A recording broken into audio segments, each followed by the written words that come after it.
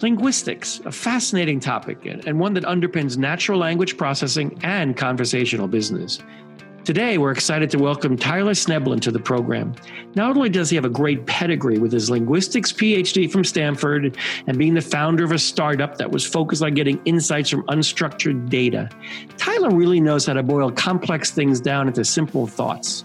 It's why he's been referenced in Wired and Time magazine, and he talks a lot about the social aspects of language. Stay tuned. You won't want to miss this episode. I'm Jon Prial, and welcome to the Impact Podcast. Although I've already given quite the introduction, why don't you tell us who you are and what you're currently doing? I'm Tyler Schnoebelen, and I'm Principal Product Manager at Integrate.ai. Tyler, would you mind, as we start this podcast, just giving us a short summary of how linguistics has evolved and where we are today in this age of data? The history of linguistics, I think you can let's call it three phases, right? You've got these people sort of digging in and figuring out, there's this Proto-Indo-European thing. Look at all these languages that are far flung are related to each other and figuring out how they can show that.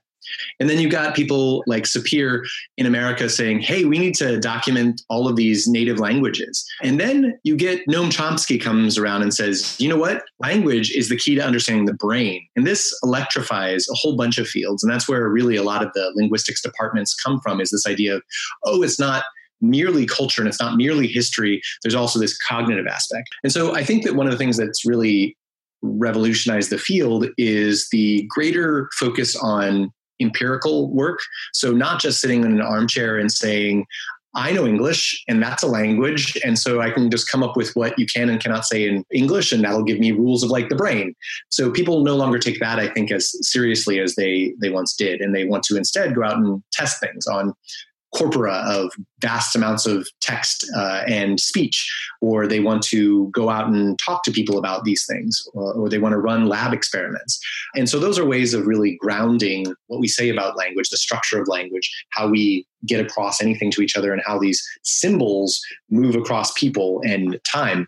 That's, I think, something that's really taken off as we've gotten more computational sophistication and, frankly, capabilities.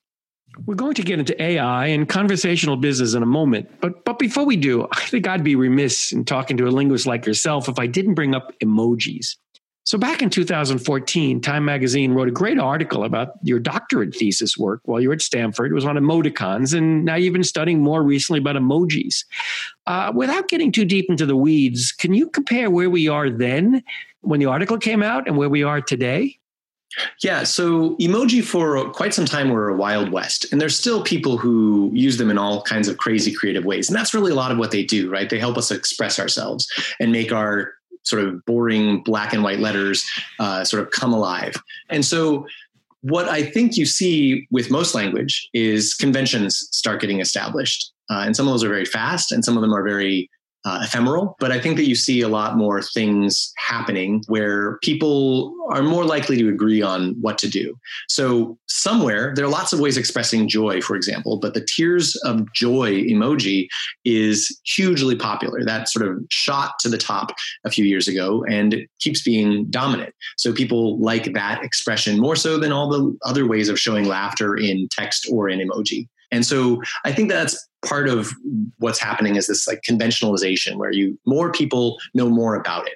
Before it was just everyone saying, what are these things? I can't use them. That's for young people. And now not everybody, but most people feel comfortable using them. Do you see a difference? I know at some point there was always a criticism, and you mentioned young people, that they're not spelling things correctly. They're not using grammar correctly. But now we get to this shorthand of emoji. And to me, talk about the tears of joy. That's a very crisp and clear way to communicate something.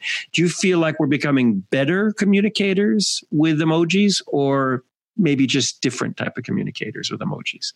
With emoji, we're really reclaiming what it is we lost when we went to just sort of having our thumbs on a little keyboard, right? Because right now, you're hearing my voice, and my voice is doing all kinds of things. And if we were face to face, you'd see my facial expressions and my body language, and you have all sorts of signals, and that you just don't have when I give you an SMS text or tweet at you.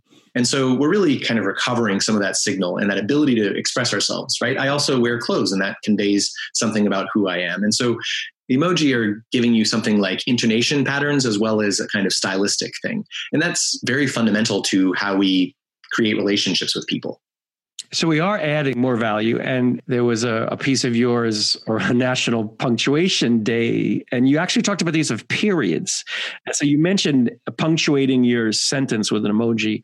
What about the use of periods? How different is that? And I know this came from you looking at, I don't know, as part of you looking at 150,000 of your own text messages. My head hurts just thinking about that. But a few years ago, the first time I did this, I looked on Twitter, and it was because Ben Crair at the New Republic said, the period means you're pissed. And I thought that is fascinating and must be wrong. And then I looked at sort of what words and phrases co-occurred with people having a final period at the end of their tweets. And it was really much more along the angry, like it looked petulant. I'm happy to say that I may be under an illusion, but I don't have a lot of anger in my text message history. So when I looked at my own text message history, what you really see is that when people use final punctuation, it's really about they're doing something serious. They're talking about their feelings, or they're writing very long things, and they still don't need that final period, but if they have other periods, they're going to include that. Or if somebody previously in the thread had used a final period, they're more likely to do that. That kind of priming is very common in language, where what you do influences what I do, even at a very subconscious level. And I think that is, there are just times and places for these things, right? So similarly, you wouldn't drop the periods in a legal contract, and you wouldn't put emoji in a legal contract. That's just not a thing that people do. You could get to that point in the future, but you're not there now. And it's all about sort of shifts over time. So it's all about a little bit of context, a lot about conversation, conveying as much information as we can. So now we've got businesses, they're developing different types of solutions that are going to interact with consumers through chat bots. They don't have to be automated, but they could start interacting with consumers through different types of communications mechanisms. So take me through your view then of conversational business and how this is evolving and how language is going to support all that. Yeah. So the referential use of language, right? Where I just need to know a thing, or tell somebody to pick up that screwdriver. So that's a perfectly important way that people use language, and you're just the facts man. But there's also this whole creating of a connection, and it's actually quite difficult to use language referentially without doing something about the orientation of you, the people you're speaking to, and the thing you're talking about. That sort of stance triangle is what Jack Dubois says it's called, and I think it's a very handy geometric image of how, when we're talking, we inevitably are moving ourselves and our audiences and the things we're talking about. And we might pull us together and sort of say, ugh, we hate that thing. Or I might push you away and pull something towards me. I might put you and something I don't like together and shove you away from me verbally or textually. And those are all things that are happening in addition to the reference. Interesting. I like that we're getting to the objectives of the conversation, a simple command, or complex, this triangle thing, understanding the speaker, the one you're talking to, and again, the objective. How would you apply this thinking to business? And how does the conversation start and end? And how does it all come together? So for businesses, you are constantly creating or dissolving connections. So if that's a representative of your company, that may people sometimes understand this is just a person who's having a bad day, and they're not a representation of this entire organization. But of course, when you have just few shallow interactions, you start taking this small thing to be representative of the whole. So with conversational AI and chatbots, you may just appreciate that this is just a chatbot and I'm just trying to get information out of here and I don't have any expectations. But that also means that I'm forming no relationship to this thing or this technology nor this company. And so the alternative is to say, oh, well, it would be nice to know some of the rules of dialogue. And by rules, I mean the ways people typically do stuff. So an example of that would be you don't just, when you and I are talking, usually people back channel, or leaning in, looking away. We know where we are and that I can keep talking or that I should shut up. And I may or may not do those things. In text messages, right, you lose some of those clues. And you also don't tend to, when we're done with this conversation, we will say goodbye to each other. And we won't just hang up. Some people do, but not very many. And people talk about it and they think that's a weird person that just the conversation is over, done.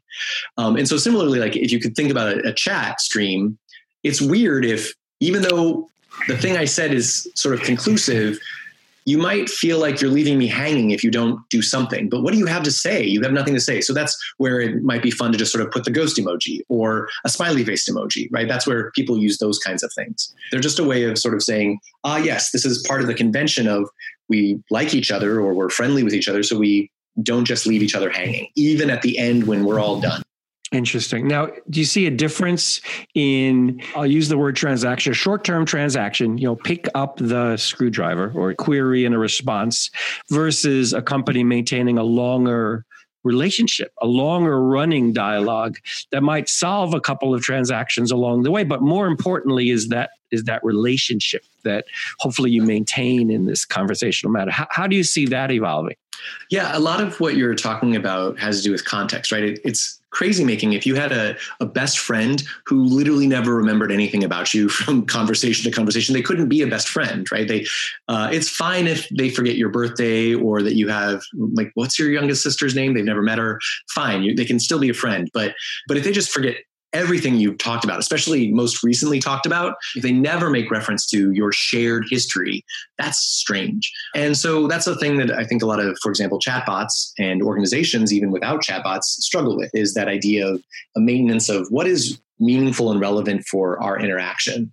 And do you treat me like we've never met every time we meet, even though we have met before? And that's why it's sometimes quite irritating to have to go through the same series of pressing buttons and giving information and answering security questions when you feel like, I already know this, like, why are we still doing this again? So if you feel like you're being protected, great.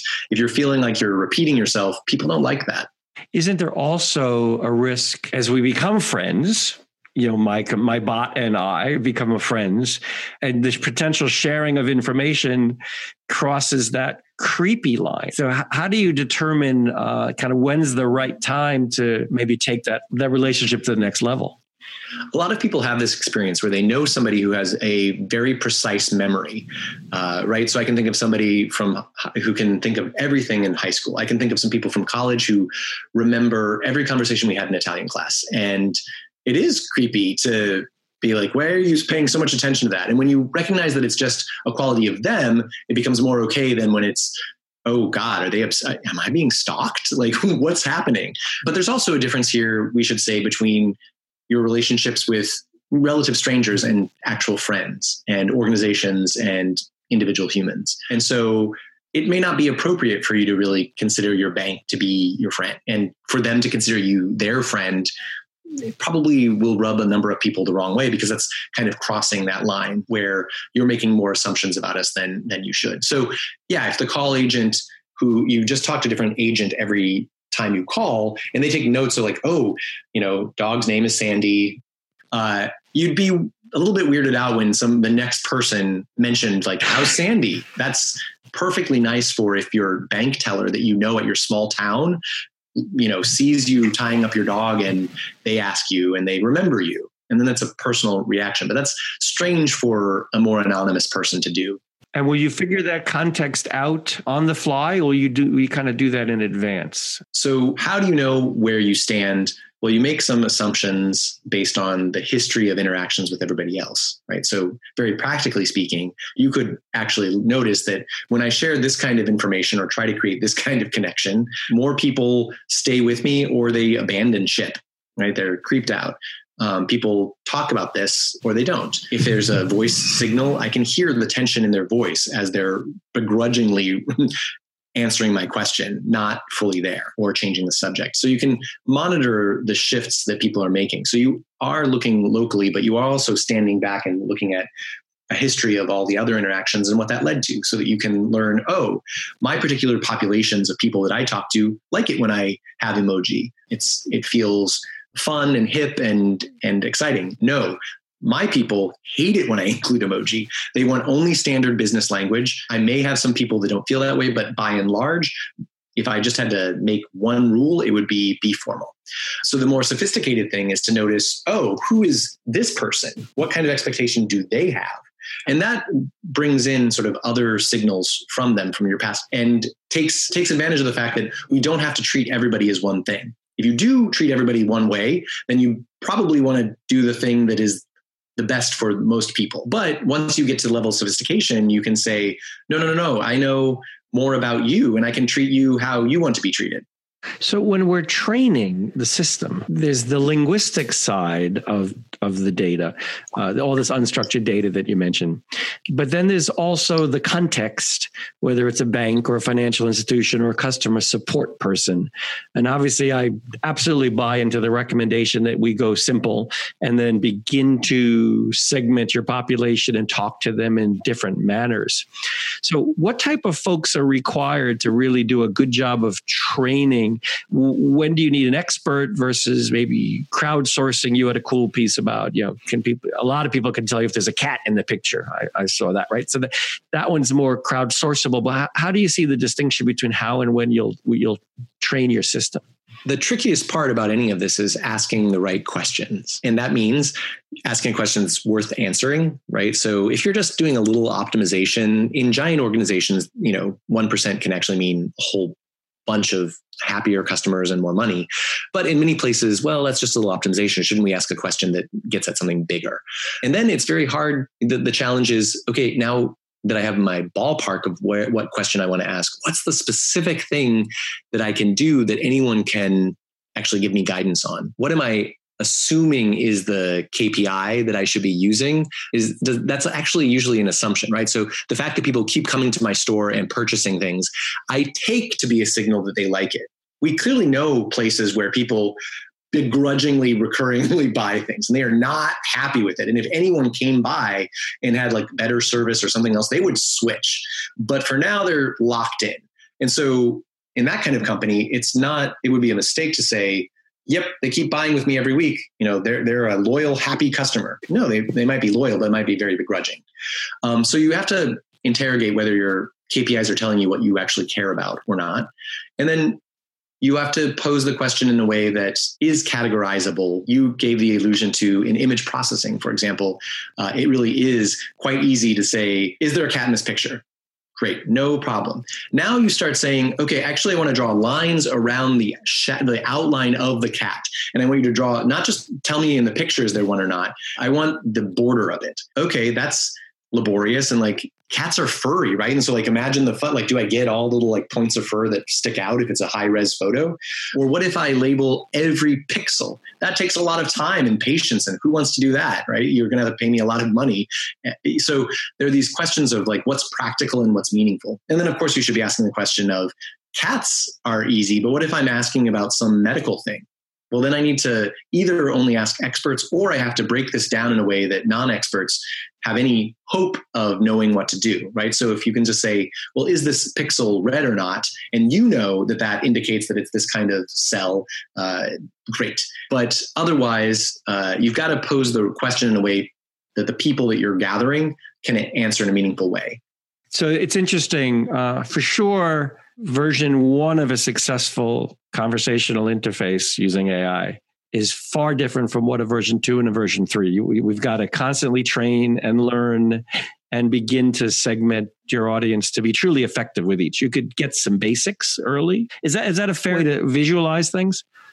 I think it's fair. I mean, you can think about, you already know from your history of interactions with your customers, if you have one, what people already care about the most. So it would seem that those would be the things you want to tackle first, right? So if you were only handling like billing questions by having an actual person answer that seems like that's not really a good time. You could press some buttons and get your account status, and that satisfies a lot of people. So if that's 90% of your inquiries to your call center, that would seem to be, give me a web page or some other interface so that I can just take care of that and save people for what people are really good at.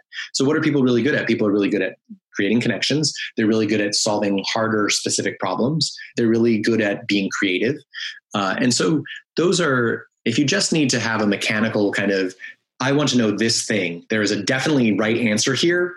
Well, that's the kind of thing you'd probably automate, right? Because that's kind of an efficient way. And then you don't have to, you should not be a robot in your voice probably, but you don't have to worry quite so much about understanding all of the context as long as you get that the expectation I'm setting for my V1 is that you can get this kind of information. And I have a fail-safe, right? This is how most systems work is, I have no idea what you're asking about. I better push you to a human because humans have a chance. I hadn't really thought about it before, but I guess what you want to do is automate as much of the routine work as you can and invest in those who are doing that higher value work. Have I got that right? Is it that simple? So here, I mean, most of the time, there's a certain mix for a worker's life where, yeah, you want some mindless stuff. Like that actually it's not bad to have some mindlessness to your life. And that, by the way, is great because that can be great training and double checking data, right? Validation data. But people do want to generally have the time pass not just awfully, right? And, press the same button a million times. That's not really great. And so it's not so much that you're getting rid of people. It's just that you're shifting them to do what is hopefully more interesting to them and certainly more valuable. And so that's the kind of stuff where I want to engage creativity and yes, you're going to make things more efficient, but it's really that ability to sort of say, humans can solve problems that computers can't as easily. And so let's shift attention over there. So think about like routing problems for airlines. There are simple things, right? Like, hey, when does my flight leave? How much does an extra bag cost? That, a person doesn't really need to tell you that. You can just read that or have that read to you or print out on a screen in front of you. On the other hand, I suddenly have to get home. There's a snowstorm. I can't make this flight. I've left Iowa and driven into Chicago despite the snowstorm, but my flights are still delayed. What do I do? That is a crisis for me as a customer, and I'm panicked. I need somebody who can reassure me and be creative and like, okay, well, if we fly you down to Dallas, then you can connect over to this part and then over to this part, and then we can get you to Palm Springs. That is something where people are more useful for a variety of reasons. One, I'm stressed. And two, it is really hard for me to type out what I want. And it's really hard for a system to figure out what it could do within the parameters it usually has. I can't believe I'm about to give credit to the dreaded cable companies. So if I have an issue with the internet and I call the cable company and I get the automated voice response unit, they say, we're going to reset your modem. Please hang on for 30 seconds. We're going to send a signal down. And then please call back. Mm-hmm. And then you call back and they say, if you're calling and we just reset your modem, it's still not working, let us know. And then you push another button and then you relatively quickly get to the smarter tech support person. So they sort of have it right. It seems a little awkward to me. I think they're matching your model of automating what makes the most sense and getting you to a smarter person sooner than later. I mean, right. If they suddenly found out that if 90% of the issues are solved by restarting the modem, my goodness, yes, they should just help you with that and they should do it for you. And that's a great experience.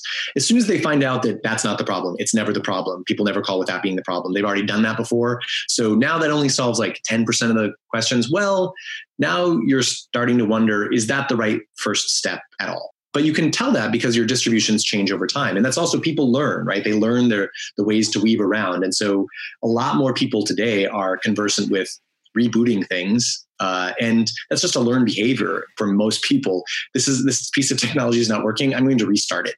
And so you can imagine some places, a lot of the people already know that and have tried that. And it may be that the company is able to do something a little bit different than what plugging in and plugging out is doing, or that people really aren't trying that because they're afraid of something. People are often scared of technology, in which case, depending on the demographics and the distributions of what's useful, you would change what your first line of defense is. You're right. And that's probably, they haven't gotten to that level of sophistication, and they should be. If they're getting a call from someone that they know is not tech savvy and an elderly is making the phone call and they know that data, then they should not be assuming that something's been done. Yeah, it's interesting. Again, once we get back again to context. So as we talk about how these systems are interacting with people, how does gender matter? Or does it matter? Gender is a hugely socially structuring phenomena. So saying that gender doesn't matter is clearly wrong, right? I mean, we see all sorts of ways in which it does. However, people love the narrative, men are from Mars, women are from Venus, and they deploy it all over the place when they really have no business doing so. And so a lot of people look at things and try to see what are women doing. So one of the examples is what is the language of women? And so, I know they do XOs all the time. Well, yes, more women use XOs than men, but it's a tiny percentage of overall of women. So it would be a weird thing when most women don't use it to say that's a female characteristic. And in fact, you can say more specifically, the people who use XO, regardless of their gender, do a bunch of other stuff, right? They tend to talk about these kinds of pop culture figures. They tend to do that. So there's a whole cluster of things going on that it'd be better to talk about their style than their gender. However, there is an important thing about conversational agents in gender that is worth talking about, which is most of them at the high level are getting branded as women, right? So you have Siri. Yes, there are male Siri voices, but she is normally in a female voice. And you have all these personal assistants, Alexa, et cetera. When you look at amateur bots, it's really actually pretty even, right? So chatbots, digital assistants, have no gender, right? There is literally no socialization of them, nor do they have a biology. Like, they have no gender. And you see that in amateur chatbots, a third of them are masculine names, a third of them are female names, and a third of them are ungendered. But when you go to the sort of level of like very popular digital assistants, the ones that are really getting employed by millions of people, those are skewing heavily towards women. And so that's this preconceived notion that women are, that's more in concert and that people will be more soothed by a woman talking to them. And it has certain implications that I think are problematic, right? So that even if, yes, this voice does soothe me, it adds up cumulatively to putting women in a particular position and sort of pulling men out of it. And you'll note that, you know, many of the engineers who create these systems are men, and they'll find research. You can find research on gender to prove whatever you want, especially if you want men are from Mars, women are from Venus. There's lots of that research. But that's because people go in with preconceived notions, this matters, when in fact, it might be something else that's just a proxy for. Tyler, thank you so much for giving us the time today. What a fascinating discussion. We really appreciate you being with us. Well, thanks very much for having me. Well, I can't say that after talking with Tyler that I'm at a loss for words, although it's a great pun. I can say that I'll be thinking a lot more about words, about their context, and about getting user interactions right really matters. It's not just about building chatbots, but understanding the linguistics behind all this helps you interact with your customers however they want, the right way, the frictionless way. We just published our Principles of Conversational Business, as well as our CEO's Guide to Conversational Business. So if you want more on this topic, please go to georgianpartners.com, download copies for yourself. For the Impact Podcast, I'm Jon Prial.